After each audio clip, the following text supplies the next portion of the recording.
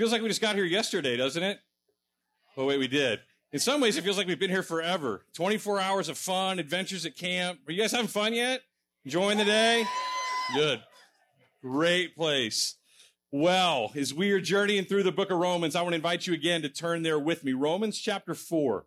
We're going to pick up and we're going to do a little bit more rock skipping than scuba diving this time, but we're going to move through chapter 4 and then on into chapter 5 as well.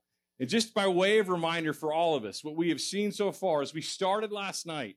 We saw the black felt, right? We saw the dark condition that all of mankind is in, separated from God. But fortunately, we have a loving and good and gracious God that provided a way back to him through the person of his son, Jesus Christ. That righteousness that we could not have on our own was actually provided for us because of the goodness of our God. And that righteousness was provided through the means of Jesus Christ, God's only son. We talked about that this morning. Well, as Paul continues now in chapter 4, he's going to unpack that a little bit more. And he's going to say, because God did everything, because you did nothing, you have something that this world does not offer. You have something called security. In the midst of chaos that we deal with all around us every day in life, Paul's going to say, God's got you. He is secure, and you can lean fully into him. When I was in college, I had the opportunity to go to Oklahoma, and I went with our college group. We went rappelling. Has anyone ever been rappelling before? It's terrifying. Don't ever do it, right? Here's how rappelling works, okay? Somebody stands up here on the edge of a cliff, and they have a harness on with a rope. And then you get to the edge of about a 100-foot cliff, and you look over, right? And then you grab the rope that they're attached to, and they just say, lean back. Trust me, I've got you. It's the most terrifying thing I've ever done in my life because you are literally putting all of your trust in this person. And I watched person after person kind of lean over that cliff. And if something happens, there's a 100-foot drop, they are surely going to die. And as it finally became my turn and I watched all these people do it, I was terrified. I so wanted to do it. But that step of faith that it took to step out to that edge and lean back into that rope was just the hardest thing ever. And I clammed up, my hands were sweaty, and I could not do it. And finally, the guy that was rappelling me or belaying me off this cliff looked at me in the eyes. He said, Mike, listen to me. I've got you. Trust me. Lean back. I will not let you fall. And in that moment, I just put my trust in that rope and this guy's voice, and I leaned back. And sure enough, he held me all the way down that mountain cliff. In a way, what we're about to look at, chapters 4 and 5 of Romans, are Paul saying just that. God's got you. You are safe and you are secure because you did nothing to earn your salvation. There is nothing you can do to lose what you did not earn and which you did not deserve. It is a beautiful picture. In chapter 4, what Paul's going to do is use two illustrations. One guy we just got through singing about, Abraham. He, by the way, is the most significant human being outside of Jesus Christ to ever walk this planet. There are actually three faiths that identify Abraham as their father. Christians, as you know, Jews, as well as Muslims. He is a very significant individual. The second illustration that Paul is going to use to demonstrate the security that we have in Christ is a guy by the name of David, King David, that we've heard about. So as you turn now to Romans chapter 4, verses 1 and 2, let's look at this idea of security and who we are in Christ. Romans chapter 4, verses 1 and 2, read them with me. Paul says this, what then shall we say that Abraham, our forefather according to the flesh, discovered in this matter? If in fact Abraham was justified by works, he has something to boast about, but not before God. We've come off this section where we're just talking about salvation being granted, and Paul hypothetically asks, hey, what about Abraham? Was his process to coming to God somehow different than yours and I? Because if he earned his way there, unlike you and me, then he can boast, right? He can brag about his relationship with God and all that he did to get there. So Paul asks this hypothetical question, right? Can Abraham boast in his relationship because of something that he brought in and of himself? But in verse 3, Paul proves that he didn't boast in justification by works by taking us to the scriptures. And he quotes here now Genesis chapter 15, which is right in the midst of Abraham's story. It says this, for what does scripture say? Romans chapter 4, verse 3. Abraham believed God, and it was credited to him as righteousness. Ooh. Did you guys see that new word? I'm a word nerd if you haven't figured that out, by the way. Paul just introduced to us a new word concerning how all the benefits of Christ are actually applied to our lives. He says they are credited to us. That's actually a bookkeeper's term. Here's how it works. Just the mechanical act, by the way, of faith is not what saves you. It doesn't change you. Behind the faith that you and I profess, there has to be an act by which God takes from one account and puts into another. Abraham believes or has faith, and then what God does is credits or literally reckons, that's the word that we get imputed from as well, into Abraham's account. Abraham believed what God promised, just like you and I. On the basis of Abraham's belief or trust, God imputes or credits righteousness to his account. Now, you may not understand the fullness of all that, but I promise you on a day-to-day basis, you completely get this. I mentioned to you guys the first night that I have 3 daughters. My middle daughter just finished her freshman year of college. And every now and again, my daughter Callie would call me. I'm the fix-it guy in the house, right? So if her car won't start or something's wrong, I get the phone call. My wife gets the, hey, I love you and I miss you phone calls. I don't get those from Callie. So she calls me and she says, hey, Dad, I love you so much. You're so special to me. And I'm like, okay, something's up. What's going on? And she says, Dad, hey, there's a little bit more month than I have money. I've kind of run out. I am out of cash. And I still need to eat. I still need to pay my bills. Can you help me? You know what I did? I got on my phone, got on my app, and I took the hard currency that I earned from working my job, that money that over blood, sweat, and tears that I had earned, and I took what was in my account and I imputed it into hers. I transferred dollars into her bank account, and the bank subtracted them from my account and added them to hers. And it was like it was really there for her. She could go to Subway and eat lunch because that money was true and it was good. That's the idea of what imputation is. Crediting, it is both judicious and realistic, meaning it's taking from one person's account and applying it to the other so they can act upon it as if it was theirs. And that's exactly what my daughter did, and that's exactly what God says happened to Abraham. How was Abraham saved? By works or by faith? The scripture says by faith. And the rest of chapter 4 proves that. And then credited to his account was righteousness because of that. He was declared righteous by God, not by any work that he ever did, even years afterwards, all the things he did and walking with obedience to God, all of those things occurred long after God in Genesis 15 declared Abraham as righteous and credited righteousness to his account. So Abraham has something to put into his account that was not there, right? He had faith that was applied to his account, but that's only one aspect of imputation. There's another side of this same coin, and Paul now uses the example of David to show us that. Look at verses 6 through 8 with me of Romans chapter 4. Just as David also speaks of the blessing on the man to whom God credits righteousness apart from works. Verse 7, blessed are those whose lawless deeds have been forgiven and whose sins have been covered. Blessed is the man whose sin the Lord will not take into account. Now, what's the difference between Abraham and David? Abraham had something put into his account that was not there. Faith, credited to him as righteousness. David, according to Paul, had something taken out of his account that was there. What do you know, by the way, about King David? As you think about David, probably the first thing that comes to mind is like David and Goliath and maybe this king that we've heard about. Did you know David was also an adulterer and a murderer? This text right here is actually taken from this account immediately following this sin that David commits. And it says that he rejoices because he is blessed, not because he is good, but because God does not reckon the sin which was in his account, but rather forgives him. In other words, how was David saved? He was saved by faith as well.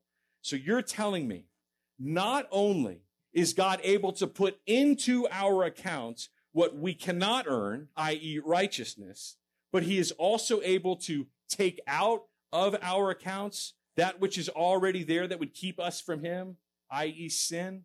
Paul says, yes.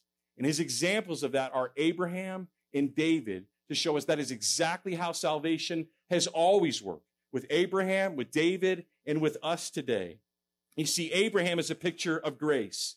He got what he did not deserve.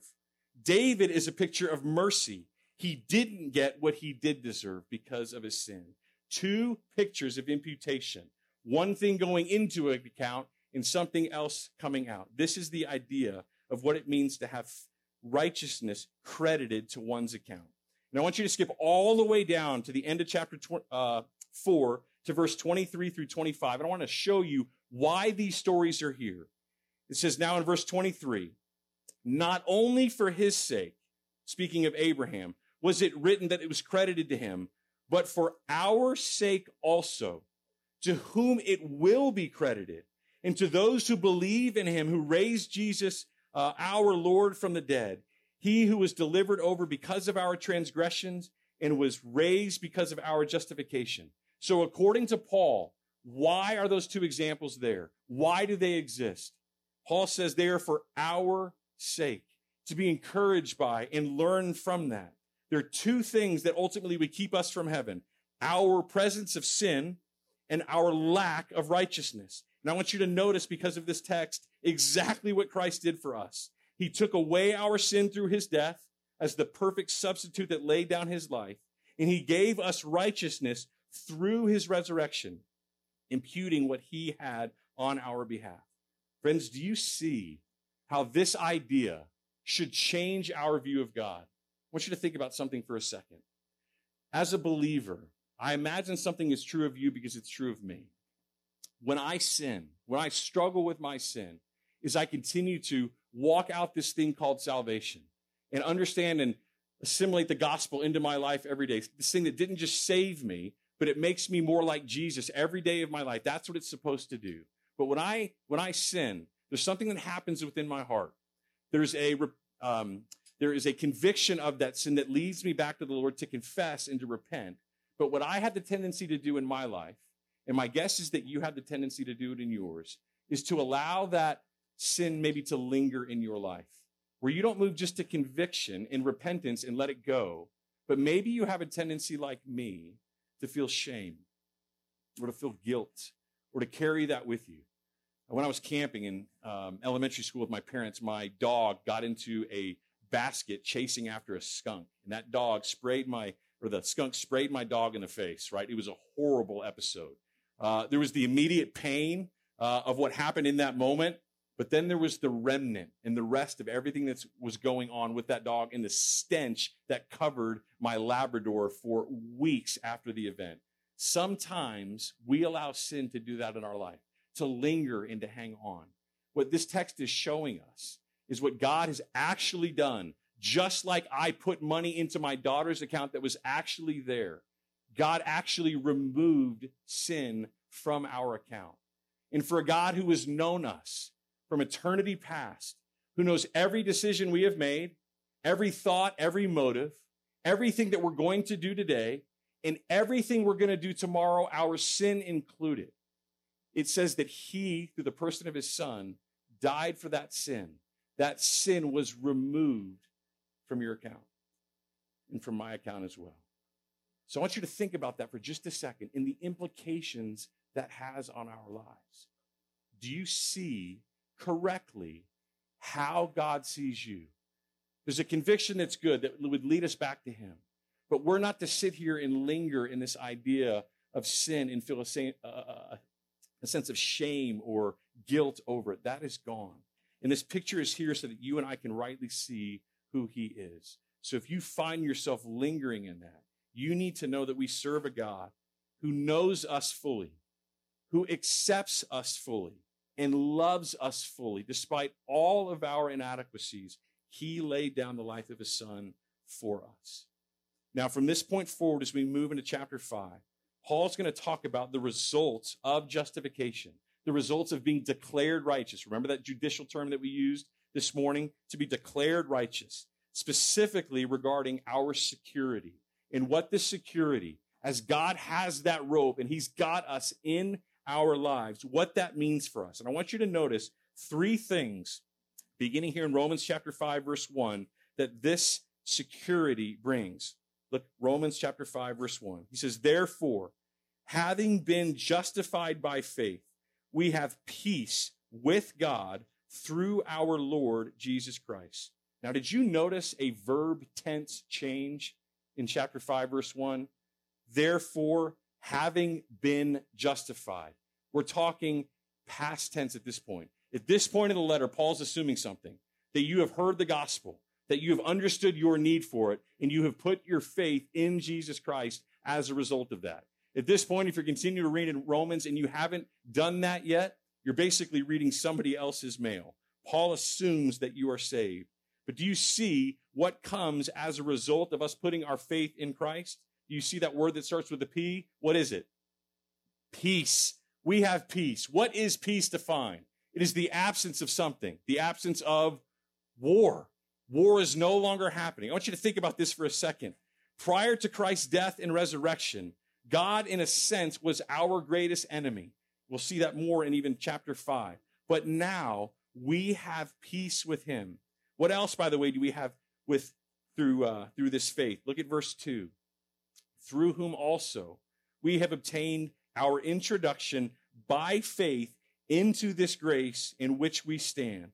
Paul says we've gained an introduction or access, that I am able to boldly, in a sense, come through the front door.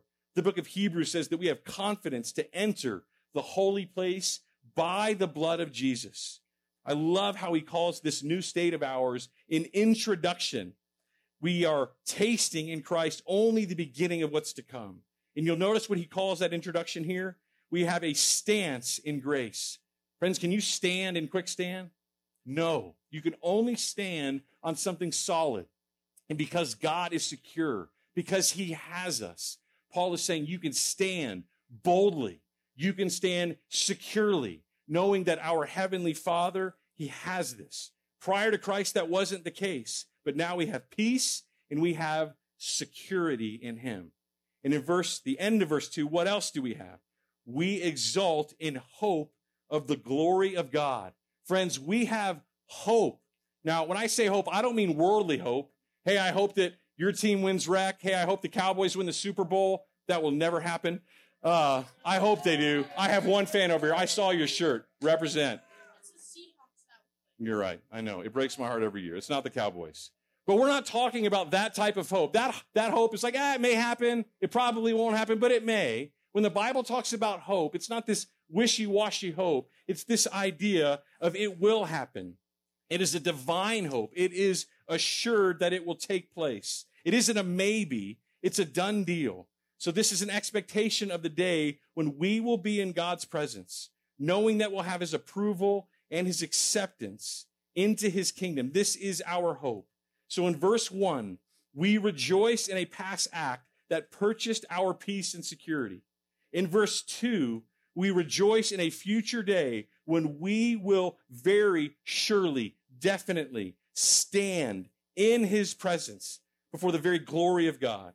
But in verse 3, what is it here in the present tense that we can rejoice in when it happens? This is odd. Look at verse 3. And not only this, but we also exult in our tribulations, knowing that tribulation brings about perseverance. We exult in our tribulations, present tribulations. Now you may say, why would we rejoice in that? Tribulations aren't a good thing. Those are difficult things. Nobody wishes for tribulation or difficulty in their life. Why would Paul say this at this point? As you think about the original readers of this letter, the Roman Christians, they were suffering under immense persecution from Nero and the other Roman leaders of the day. They were up to their eyeballs in persecution. And the normative response for many Christians when it comes to this idea of tribulation or difficulty or personal tragedy or persecution, whatever it may be, is that things are going wrong in my life, so God must not love me. He must not care about me. Something must be awry in my life because these things are happening. And Paul says that's nonsense. He's going to say at the end of verse 3, no way.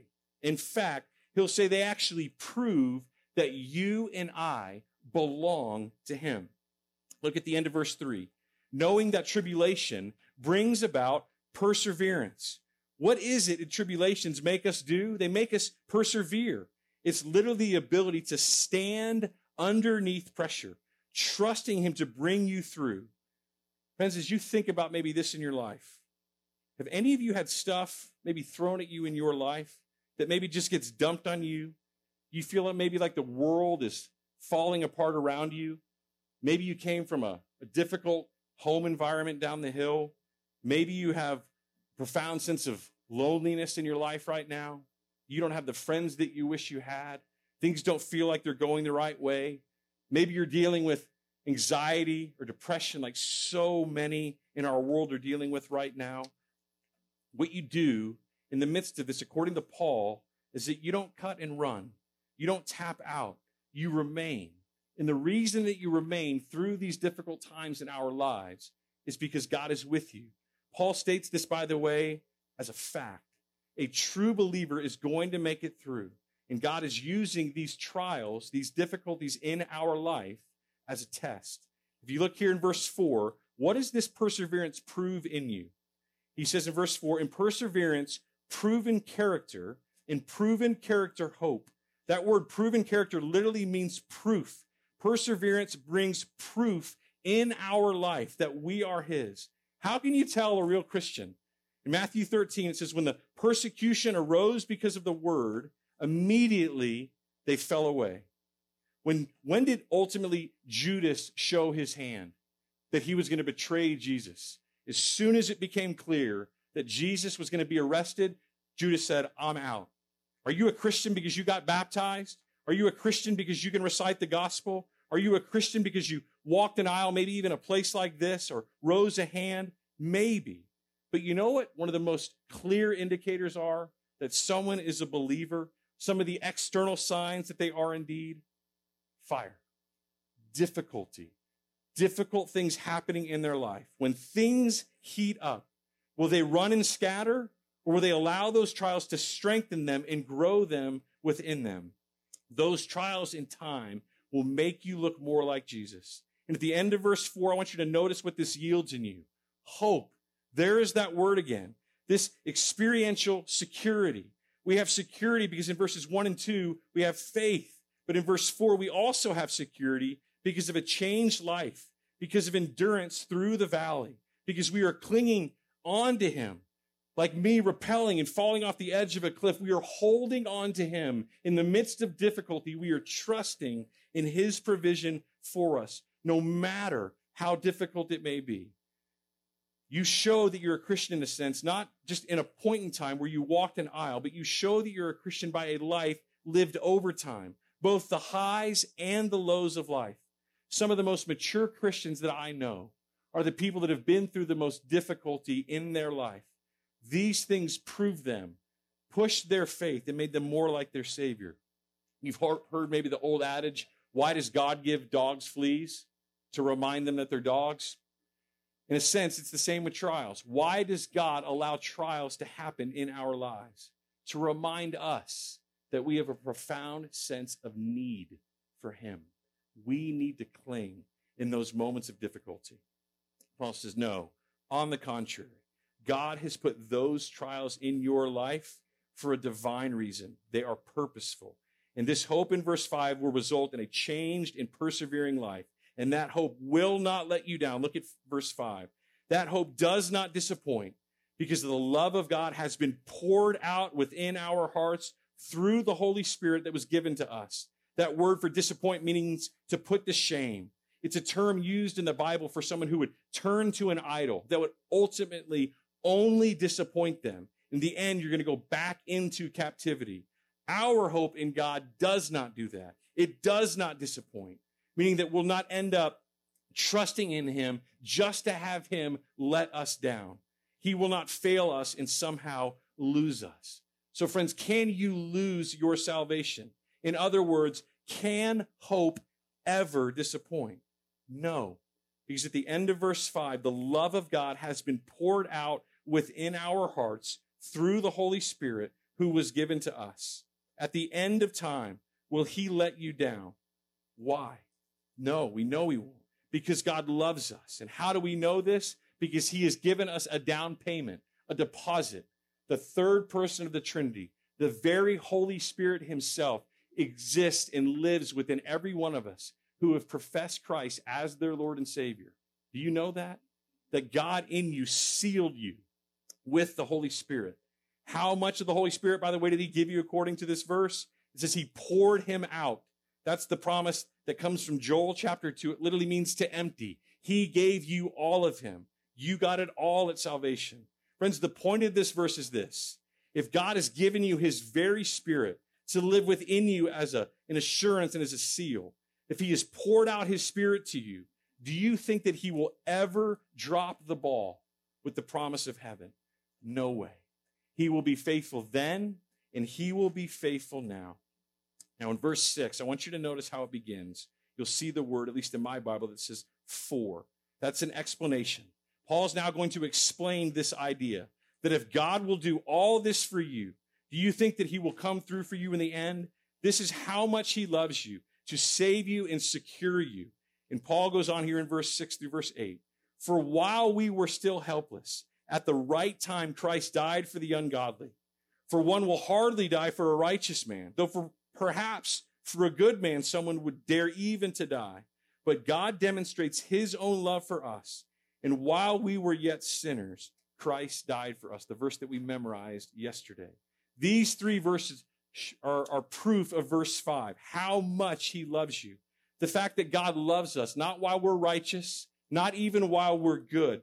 Even a person would have difficulty laying down their lives for someone like that. He calls us two things in verse 6, helpless and ungodly. And he says, even that being our estate, even knowing that in verse 10, he says, we were actually enemies of God, Christ was laid down on our behalf. And in verse 7, this move of love is logical. It's not just normative. It's beyond that. You can't compare it or comprehend it to anything. If I asked one of you right now, would you lay your life down for your very best friend? You may in nobility say, oh yeah, I would. But if push came to shove, would you? It would take a lot. It would be asking a ton. I hope you would. But to think about that's a high ask. When God laid his life down for us, we weren't his friends. The text says we were his enemies. And in that state, knowing that, he laid down his life for us anyway. But in verse 8, notice this. Verse 8 begins with but. It's a contrast. It's completely distinct. It's totally different than any other type of love that we've ever seen. He is demonstrating his own love through his son to demonstrate how significant what he did on our behalf was. The thought is this. Friends, if God loved you while you were helpless, while you were ungodly, while you were a sinner, to give you Jesus Christ, if he loved you that much as a non-Christian, and in verse 10, even as an enemy, how does he feel towards you now that you're his? He says in verse 10, so much more, having been reconciled, we shall be saved by his life. In other words, if he loves you as an enemy, do you think he will ever drop the ball on you as a son or a daughter? You have been reconciled. You have been changed back as if sin was never even present in your life. And his life is what seals the deal. And as we land the plane here in verse 11, he says, not only this, but we also exalt in God through our Lord Jesus Christ. Through him, we now have received the reconciliation. You guys remember the story of the prodigal son? It's told in Luke chapter 15, the son that goes back, takes his father's inheritance before he's dead, wishes his father dead, and comes back ultimately broken back to his father. And when the father receives him back, he gives him some gifts, a ring, a robe, sandals for his feet, a fatted calf, and throws him a party. But do you know what the son rejoiced in? More than all of those things that the father gave him. Do you know what his ultimate joy was? It was actually the presence of his father, being reunited with the one who loves him. The point of verse 11, as a saved person, we don't merely have what the Father gives. We have him, his very presence. Of all the gifts that we get, salvation in heaven, the greatest gift that you and I get is God. I want you to think about this as we conclude. In chapter 4, we saw imputation lived out. God gave Abraham righteousness. In David, we saw God ultimately take unrighteousness away. And in so doing, God did what we could not do for ourselves. That picture was true of these men, and it's true of us as well. In chapter 5, God fully knew us when he did that. God didn't send Jesus to save righteous people or even good people. Jesus died for us while we were yet enemies. And God knew everything about us, past, present, and future. All the dumb decisions that we would make, all the missteps, all the times that we would walk outside of his will, every decision that you and I would ever make. And every time we would rebel and walk away or reject him or turn to idols, and yet he loves us anyway. Friends, have you ever been in a relationship like this, where you are fully known, you are fully accepted, and fully loved? This is mind-blowing to me. I know of no earthly relationship that compare to this. I've been married now for 23 years, and I love my bride, and she knows me like no other on this planet. But she doesn't know me like the Father knows me. And despite all of those things, knowing the wickedness that even still today dwells in my heart, my God loves me. He knows all of that, fully accepts who I am, and I am fully loved. Friends, the picture that I want you to leave with is that is true of you as well. I don't know what your sin struggles are. I don't know what your habits are or your hang-ups or the things that you wrestle with maybe on a day-to-day basis as a believer, just like I do. We'll talk more about that tomorrow in the days to come. But what I want you to hear is this: you are secure. God loves you in your present condition. The things that you wrestle with in your mind, the things that you wrestle with in your heart, the times that you even walk away from him, he loves you. You are secure in him if you are in Jesus Christ. There's an assurance of that. So I want to invite the worship team to come back on stage. And I want to take that idea into worship. Friends, you have a rope that you can hang on to that's been offered to you by the Father because of his Son. And that rope makes you secure. He's got you. He will not let you fall. So as we continue now to sing and to worship and to remind ourselves who we are positionally in Christ, let's acknowledge that. Let's celebrate the fact that we serve a God who loves us unconditionally.